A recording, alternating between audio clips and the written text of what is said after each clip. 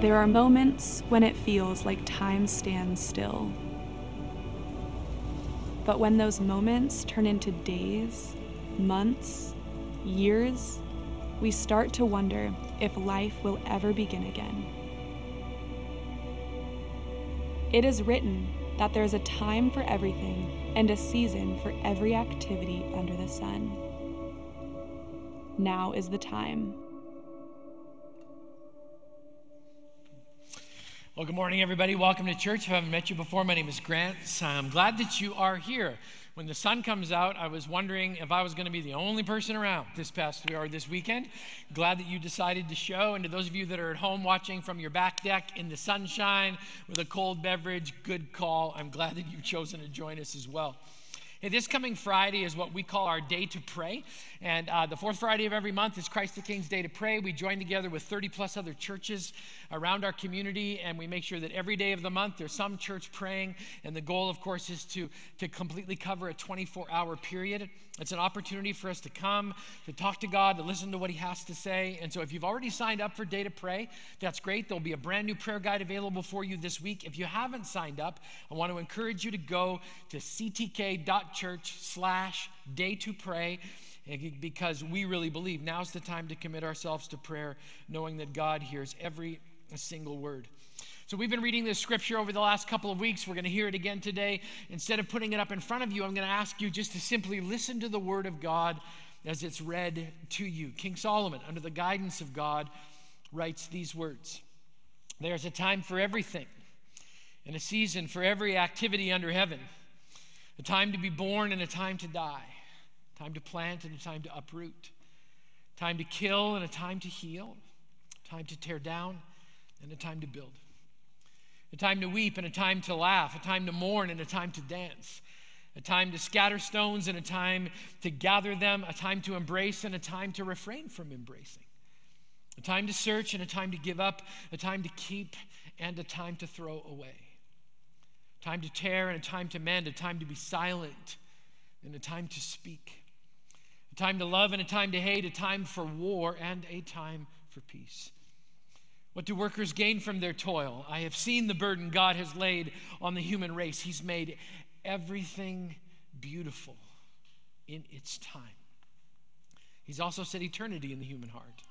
Yet no one can fathom what God has done from beginning to end." So I'm going to tell you on the front end, there is no way to make this week's teaching easy, light, and funny, so we're not going to try and make it easy, light, and funny.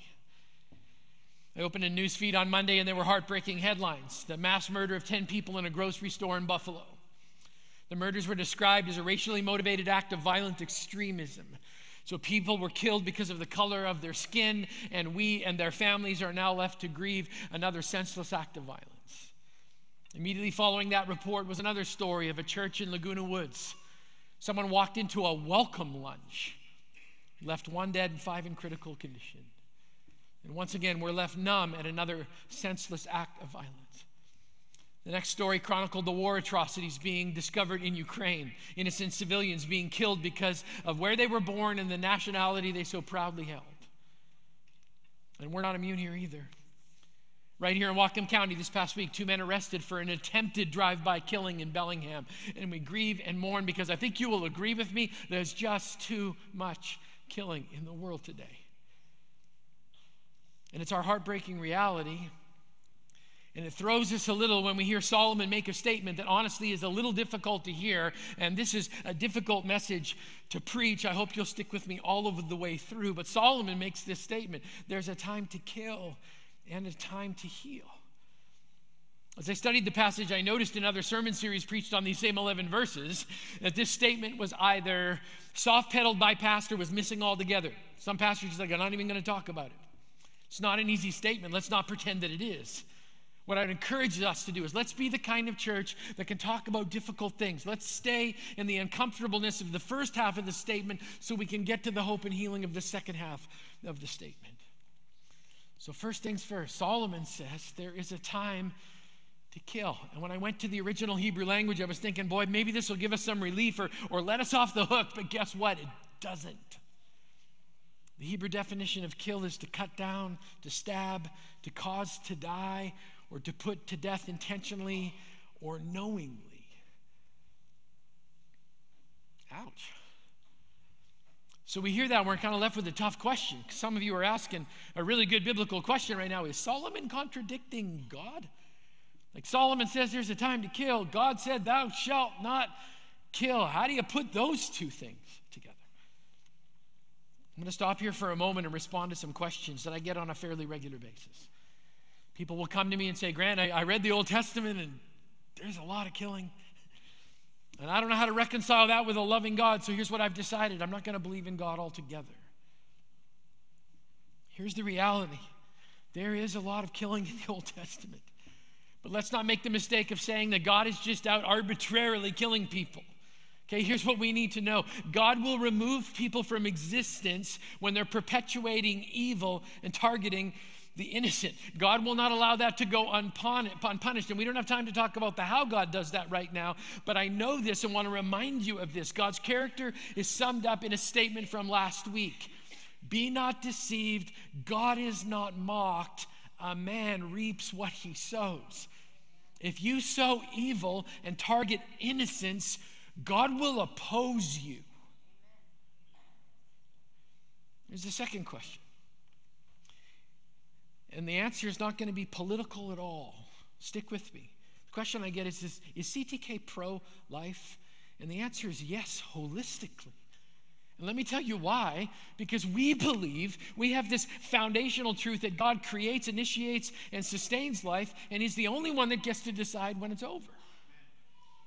So that means we stand to protect of the life of the unborn, but don't miss this next part. While we also want to protect, uphold, and encourage the lives of people who may have chosen abortion so they can find both hope and healing in Jesus. We hold both of those together. We believe the protection of all life is essential. Why? Because God is the source, the author, and the director of life. That's why He said this in Deuteronomy 30. This is God talking here. This day I call the heavens and earth as witnesses against you that I've set before you life and death, blessings and curses. Now choose life. That's a good Bible. Now choose life so that you and your children may live, and that you may love the Lord your God and listen to His voice and hold fast to Him, for the Lord is your life. So the Lord, who's your life and my life and the God of all life, He teaches in Scripture that murder is never okay. Ever. Period. End of discussion. No debate. For the born and the unborn, murder is never justified. And while it's hard to wrap our minds around, I'm going to give you some words to contemplate. You can chew on them all afternoon while you're outside getting your vitamin D for the month, okay? All murder is killing, but not all killing is murder. There are heartbreaking provisions in the Bible. When a person must decide to take a life in order to save their own life, we would call that self-defense. When someone has to take a life in order to save the life of another while using the proper authority in order to protect a community, we would call that law enforcement. Or to take a life in order to save the life of an innocent group of people, which would encompass involving our military. Now, I know this stuff is not easy to talk about, but here we go. In each case, killing should be both regrettable, and we need to know it breaks the heart of God and should break the heart of the person who has to make that decision. And I pray that you never have to face that decision, and I would challenge you to pray for those who protect our community and face the possibility of having to make that decision every single day. So there are provisions for killing, but there are no provisions for murder. Period, thus saith the Lord.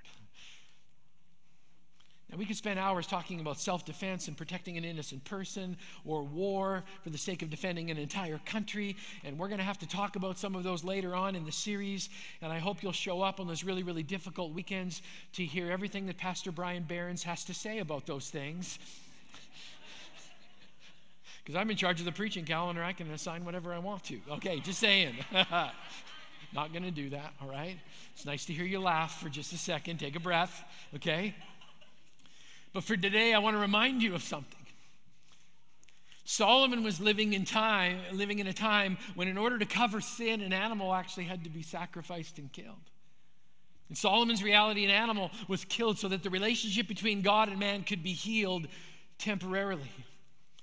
I also want to remind you of something else. Jesus, the precious Lamb of God, was killed for our sins so the relationship between God and you could be healed, not temporarily, but permanently.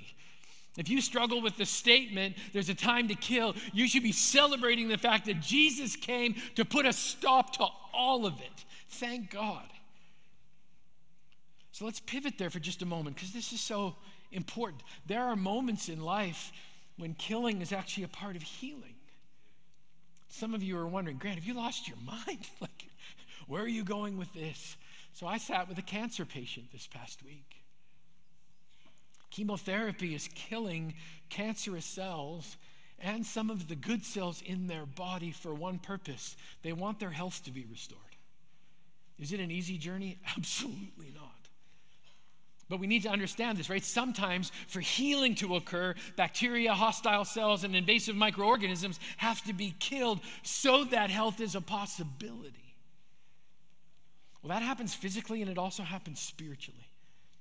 So here's what the Bible says to all of us. We're called to put to death. I know those are strong words and may make some of you uncomfortable, but it took them right out of your Bible. We are called to put to death anything that separates us from God. So God never ever says anywhere in Scripture that all you need to do to have a great life is just minimize or manage your sin. Just keep it to a minimum, people, and you're going to be good. That's not what the Bible says. God never says to categorize sin and just stay away from the really, really bad stuff. So years ago, we did a summer series on the 10 Commandments. We did one commandment every single week. I remember getting to the 6th commandment, thou shalt not commit murder, and I thought to myself, okay, I finally got one. I finally got one. This is great. This is so good. And then Jesus shows up in the New Testament and says, if you think a murderous thought in your mind, you're guilty of exactly the same sin. And I'm thinking, I drive the guide every single day back and forth to work. I mean, I can't get any of these right. None of us can. And we can't treat sin lightly. You know why? Because sin will kill you. I know that's not politically correct. I don't care. It's important. So what's the biblical response? Romans 8:13, for if you live according to the flesh, you'll die. But if by the Spirit you put to death the misdeeds of the body, you will live. You'll live. Colossians 3:5, put to death, therefore, whatever belongs to your earthly nature, sexual immorality, impurity, lust, evil desires, and greed, which is idolatry. Sin needs to die, because if it doesn't, you die. Do we get that? Some of you may be thinking back to last week. Solomon said there's a time to plant and a time to uproot, and we actually talked about what it means to uproot sin from our lives. And yes, that statement and this statement are tied together, because in Solomon's thinking, here's what he would be saying to all of us. Now's the time to uproot that sinful habit or that sinful attitude through the power of Jesus. Now's the time to kill that sin that's slowly taking your life. And here's where we can be encouraged. Sin doesn't have to kill you, because Jesus already died for you. Sin doesn't have to take your life, because the life of Jesus was already taken. Why did he do that willingly? To set you free. To set me free. I don't know about you, but I could use some good news right now. Okay, so the Bible says this in Romans 6:11. In the same way, count yourselves dead to sin, but alive to God in Christ Jesus. So we, who are alive in Christ Jesus, we can make a decision today. I'm going to put to death the apathy in my life that keeps me from doing all that God called me to do. I'm going to put to death false judgment and pride and selfishness and racism. I'm going to take out unrighteous anger, gossip, sexual immorality, idolatry, greed, and the list goes on. And I'm going to do that in the face of my living Savior, because there is a time to kill. And then, thank God, we can turn the page. Then there's a time to heal. Listen to the Hebrew definition of the word heal: to provide a cure for, or to make whole again, whether physically or spiritually, to repair or to rebuild. My favorite book of the Bible outside of the Gospels, because I love reading about the life of Jesus, my favorite book is James. The book of James takes faith and action, spiritual and practical theology and real life, and puts them all together. In James chapter 5, he's speaking about healing. And he's speaking about healing for every element of our lives. And this is so good because we're faced with so much brokenness and so much sin and so much killing. This is where we get to unpack the promise of healing, because that's what it is. It's a promise that God offers to each and every one of us. It starts with this. It's the promise of emotional healing. James 5:13 says, is anyone among you in trouble? Some of your translations say, is anyone among you suffering in any way, shape, or form? Then let them pray. Is anyone happy? Then let them sing songs of praise. You know, what opens our hearts to the promise of healing? Two elements according to James: prayer and worship. Why do we pray and worship in every single service at Christ the King every single week? Why do we do that over and over and over again? It's so we can connect with the God who heals. There's something about worship and prayer that opens our hearts so we can actually connect with God. We also come together. And do I believe we can do that online as well? Yes. We come together to combat lies. In the face of worship and prayer, we combat the lies like, I'm not wanted, or I don't matter, or I don't belong. Yes, you do. You belong in this family. You're like, Grant, I'm a mess. Welcome to the family. We are a tragic, chaotic group of messy people. Thank you, Jesus. Doing work in all of us today. We come together to find unity and camaraderie and hope, and we find hope as our hearts are healed in the deepest places of our emotions, which means God wants to work on that anger thing. God wants to work on that chronic disappointment. God wants to work on that shame issue that you just can't let go, even though God said it was forgiven and forgotten. Secondly, there's the promise of physical healing. James 5:14, is anyone among you sick? Let them call the elders of the church to pray over them and anoint them with oil in the name of the Lord. And the prayer offered in faith will make the sick person well, and the Lord will raise them up. If they've sinned, they'll be forgiven. Physical healing comes from one source, Jesus. The Bible says that in moments when we need physical healing, we're supposed to gather together a group of believers who can pray over us. And some of us are like, but Grant, it says the elders. And you know what? The elders of CTK would be more than happy to do that with you, but I'm also going to tell you something else. This church believes in the ministry of all believers, which means if you've got a friend that needs prayers for healing, it's your job to show up and pray for them. And you go, but Grant, I can't do that. I'm not a pastor. It's okay. I will swear you in and deputize you right now. As a priest of the kingdom of God, it's time to step up and step in. When one of our brothers and sisters needs healing, we show up. We show up.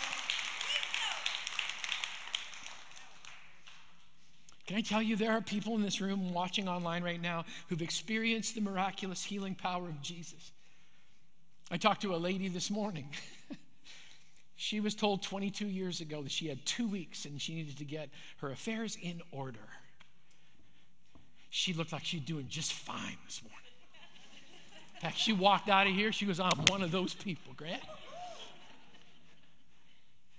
There are people in this room right now and watching online who are waiting for and believing in faith that there's a healing coming this side of heaven, and you need to know your spiritual family is believing with you and for you. And we will pray. That's our part. And there's a promise of personal healing. James 5 says, therefore confess your sin to each other and pray for each other so that you may be healed. The prayer of a righteous person is powerful and effective. So physical healing comes through Jesus. Personal healing comes through confession to Jesus. That's why he said, if you confess your sins, he will be faithful and just and will forgive our sins and will cleanse us from all unrighteousness. And some of you are just like, I get why I have to confess my stuff to God. That makes sense. Why does he make me share it with another human being? That's just hard. And it is. Can I tell you why God asks us to confess that to one another? It's because when we confess it to one another, we're no longer bound to the secret of our sin. We drag it out into the light where Jesus exists and thrives, and that transparency heals our hearts. When you drag stuff from the shadows into the light, hearts are healed, relationships are healed, families are healed, marriages are healed. I met up with a guy this past week. So he'd done his business with God. He had confessed his sin to Jesus, and now he was taking the next step. He said, I believe I'm supposed to share this with another person. Grant, would you be willing to just sit and listen to me? I've got to talk it out loud. I said, absolutely, as long as you understand something. I cannot grant absolution to anybody. That's God's job. I can forgive when someone's hurt me. I can work really hard to forgive myself of things that I've done that I'm ashamed of, but when it comes to pronouncing the forgiveness of God over somebody else, you get to go straight to Jesus for that. And can I tell you something? His answer is always yes. So two people sat in a restaurant booth, and it wasn't one holy person hearing the words of someone who had tripped up. No, it was two people, both guilty of something, coming together and claiming God's healing, past, present, and future.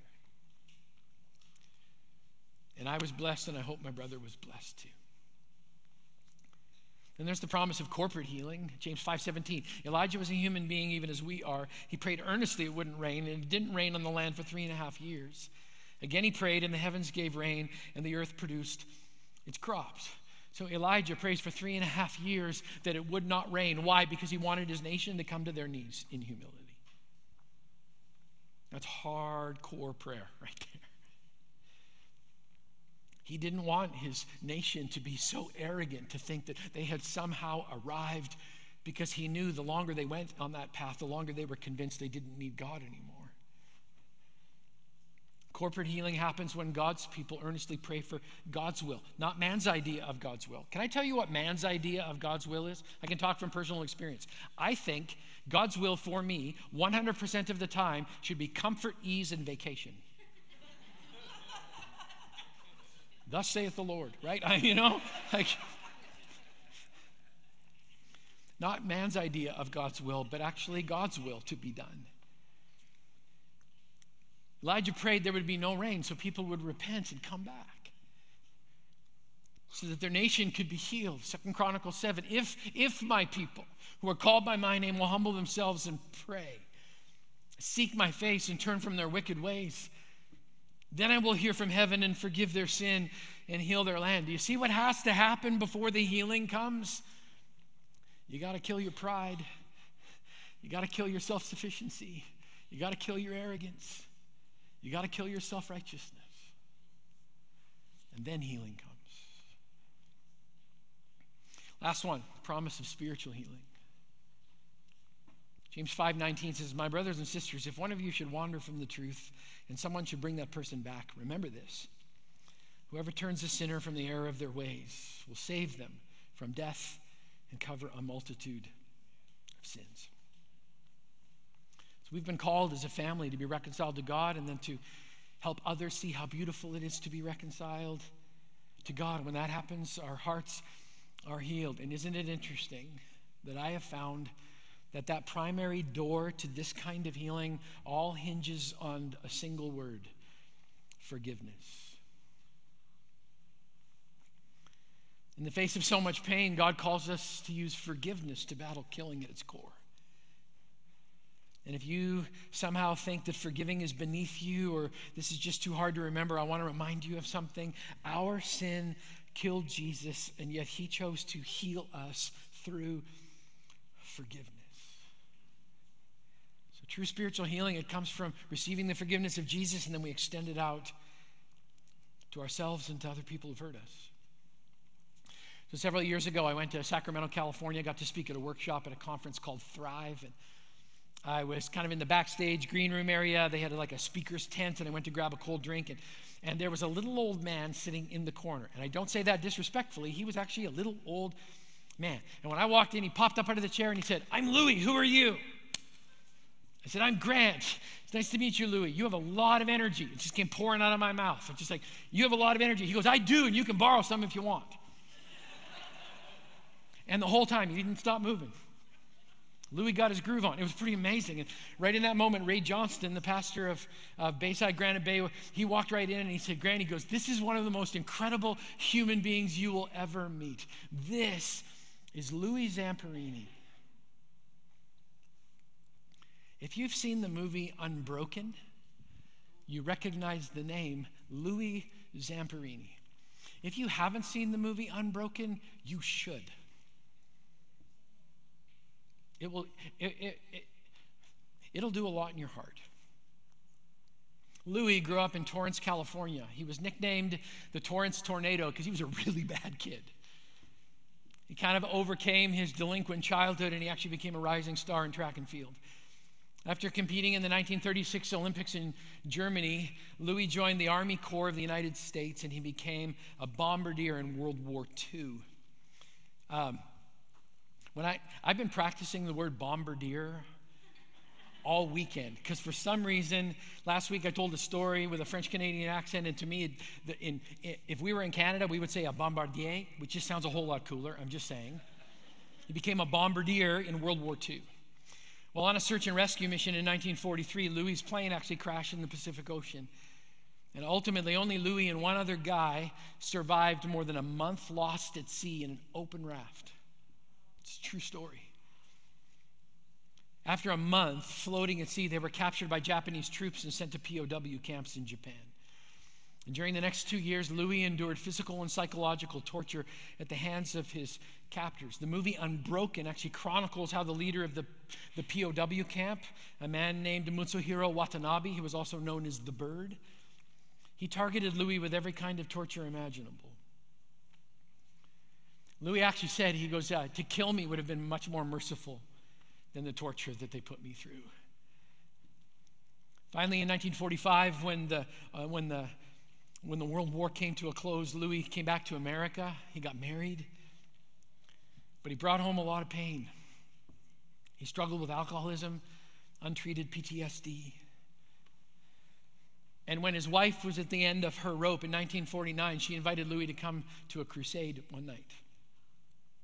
And Louis went and he heard an evangelist by the name of Billy Graham, gave his heart to Jesus, and began that slow, full recovery of his emotional wounds, which included actually finding the strength to forgive his captors. Louis actually went back to the POW camp in Japan, forgave his captors face to face, and then asked those who were holding them prisoner to be lenient and kind. Louis found personal and spiritual healing, and he did that by walking through the door of forgiveness. He said this is one of my favorite Louis quotes. I think the hardest thing in life is to forgive. Hate is self-destructive. If you hate somebody, you're not hurting the person you hate. You're hurting yourself. It's a healing, actually. It's a real healing. Forgiveness. I know there are many people watching online and in the room today who are struggling with forgiveness. Maybe you've been able to forgive people who've hurt you, but you've never been able to forgive yourself. God forgives you. And now is the time to live free. In fact, we have an opportunity for you. Julie talked about it in the video. There's a forgiveness class. It's a half-day workshop. I can't think of a better thing than to invest half of a morning, half of a day on June the 4th to walk into a room and learn how to forgive once and for all. Okay, that has been a lot to take in. You guys have done incredible sticking with me. I mean, this has been a deep dive, and this room has been very quiet. But what I know is this, we can hear these things, even these hard statements. There's a time to kill and a time to heal. We can hear those things, and we can walk out the door, and we can go to lunch and get in our car and go get our vitamin D for the month out, for the rest of the day. We can do all of those kinds of things, and these moments, they just kind of slip on by unless we embrace something. And the truth is this, you can never put this sand back up in the top. The moments that these sand grains represent, they're gone for you. I hope I haven't wasted your time today, because you can't have them back. But it also reminds us of something else. Now's the time to act. So we've been doing this all weekend long, and I'm going to ask you to do this with me as well. So there are some weekends we do what we call an altar call, Christ the King, when people actually get up out of their seat, they come forward, and they cement a decision they've made in their heart, and sometimes they talk to somebody else and different things. We're not going to do that today, but I know there's something that happens in our heart when we have a physical moment where we change our posture in order to acknowledge to God we could use some healing. So in a few moments, I'm going to read some statements. And if the statement is true of you, I'm going to ask you to stand up. It's a sign of declaration to God, God, I need healing in this area of my life. You're also going to find something else. As we walk through the statements, you're going to find out this truth. You are not alone. So if you're here this morning, and even if you're online at home, you're like, Grant, I need to stand up. There's nobody else here. God's there.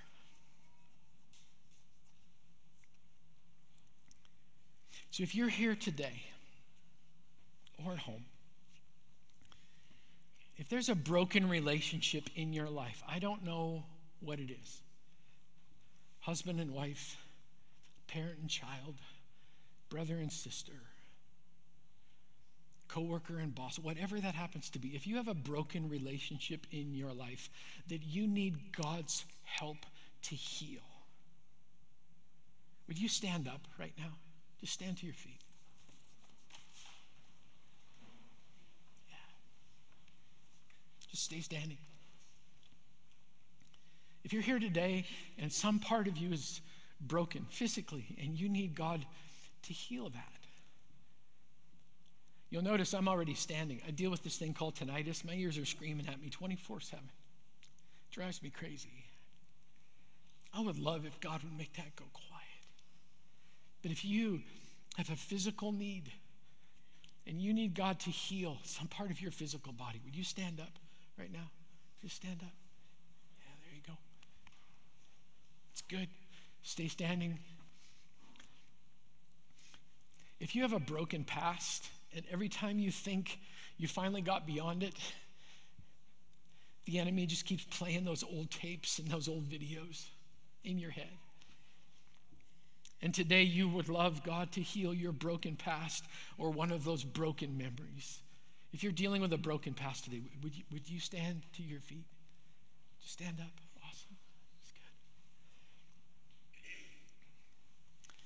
If you've got a broken heart, and I have no idea why it may have been broken, but it was broken, and you need God to heal that, would you stand right now? Just stand up. Awesome. How about this one? If any part of your life right now in this present moment is broken and you need God to heal it right now, not the past, not now, today, would you stand? Just stand up. If you've got a broken present. Yeah.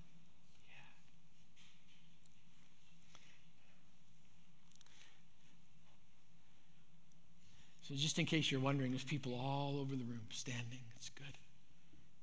And I'm going to ask everybody else in the room that's still seated, when we stand together as a family, we stand together as a family. And maybe our role today is to be healed, and maybe it's to pray for the healing of somebody else. I'm going to ask everybody in the room, would you join me as we stand to our feet? And I would love to be able to pray over each and every one of us. So would you join me right now, God, for every person here who's holding a broken relationship in their heart. God, I pray that you would heal it. God, I pray that we would do whatever it was. You said as far as it depends on us, we're supposed to live at peace with everyone. So God, whatever phone call needs to be made, whatever letter needs to be written, whatever doorstep we need to show up on, God, give us the courage. But would you heal those relationships between fathers and their kids, mothers and their kids, husbands and wives, brothers and sisters? God, for those who need a physical touch from you today, they need a part of their physical body to be healed. God, I pray in the name of Jesus that the Holy Spirit would come right now, that cancer would be healed, that blood disorders would be healed, that heart issues would be healed. God, that ear issues and eye issues and whatever else is going on, God, we pray the healing power of Jesus into our lives right now. God, I pray for those who need an emotional healing. God, I pray that right now you would put your hand on that anger issue, that issue of complacency. God, I pray right now that you would heal the most broken parts of who we are. And God, forgive us. God, I pray for those who are dealing with a broken past and those memories just keep coming. I first of all pray in the name of Jesus that all condemnation would leave, because there's no condemnation for those who are in Christ Jesus. I pray against shame today, and that the healing power of God's love, grace, and mercy would wash it all away because of who you say we are, washed, cleansed, and set free. God, I pray for every other need that would break a human heart today.